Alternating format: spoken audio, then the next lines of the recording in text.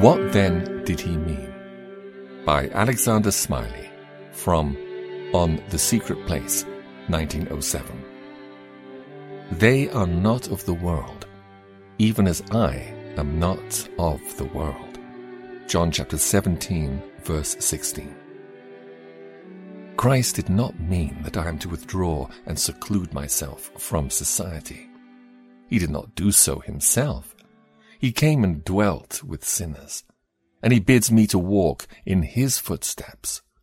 I am to live in the world as a holy child of God.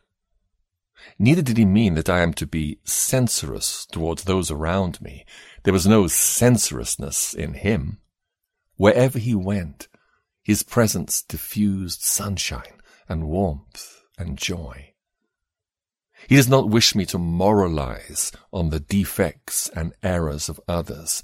He has no desire that I should be fault-finding, critical, or harsh.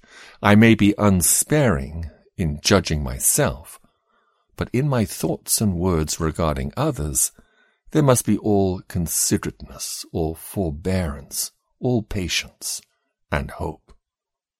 What, then, did he mean?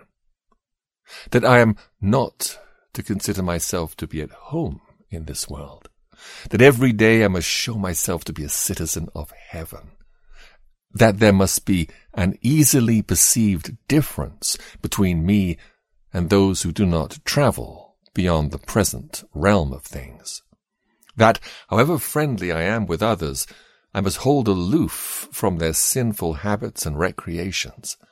I must make them understand that my work is to glorify God, that my model is Christ, and that my citizenship is in heaven.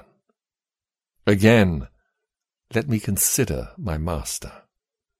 None drew closer to men and women than he, yet there was always a holy distinction felt and seen.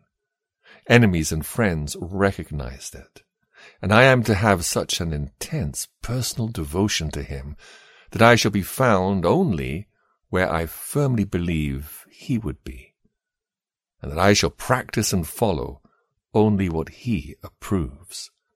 It is to be my one fear that I would hurt his kind heart. Here is my rule: not of the world, even as he was not of the world. The rule is to be operative everywhere. It will cast out of my business whatever is evil, and I shall count it impossible to do anything false or unjust in the workshop and the counting house. It will hallow my amusements.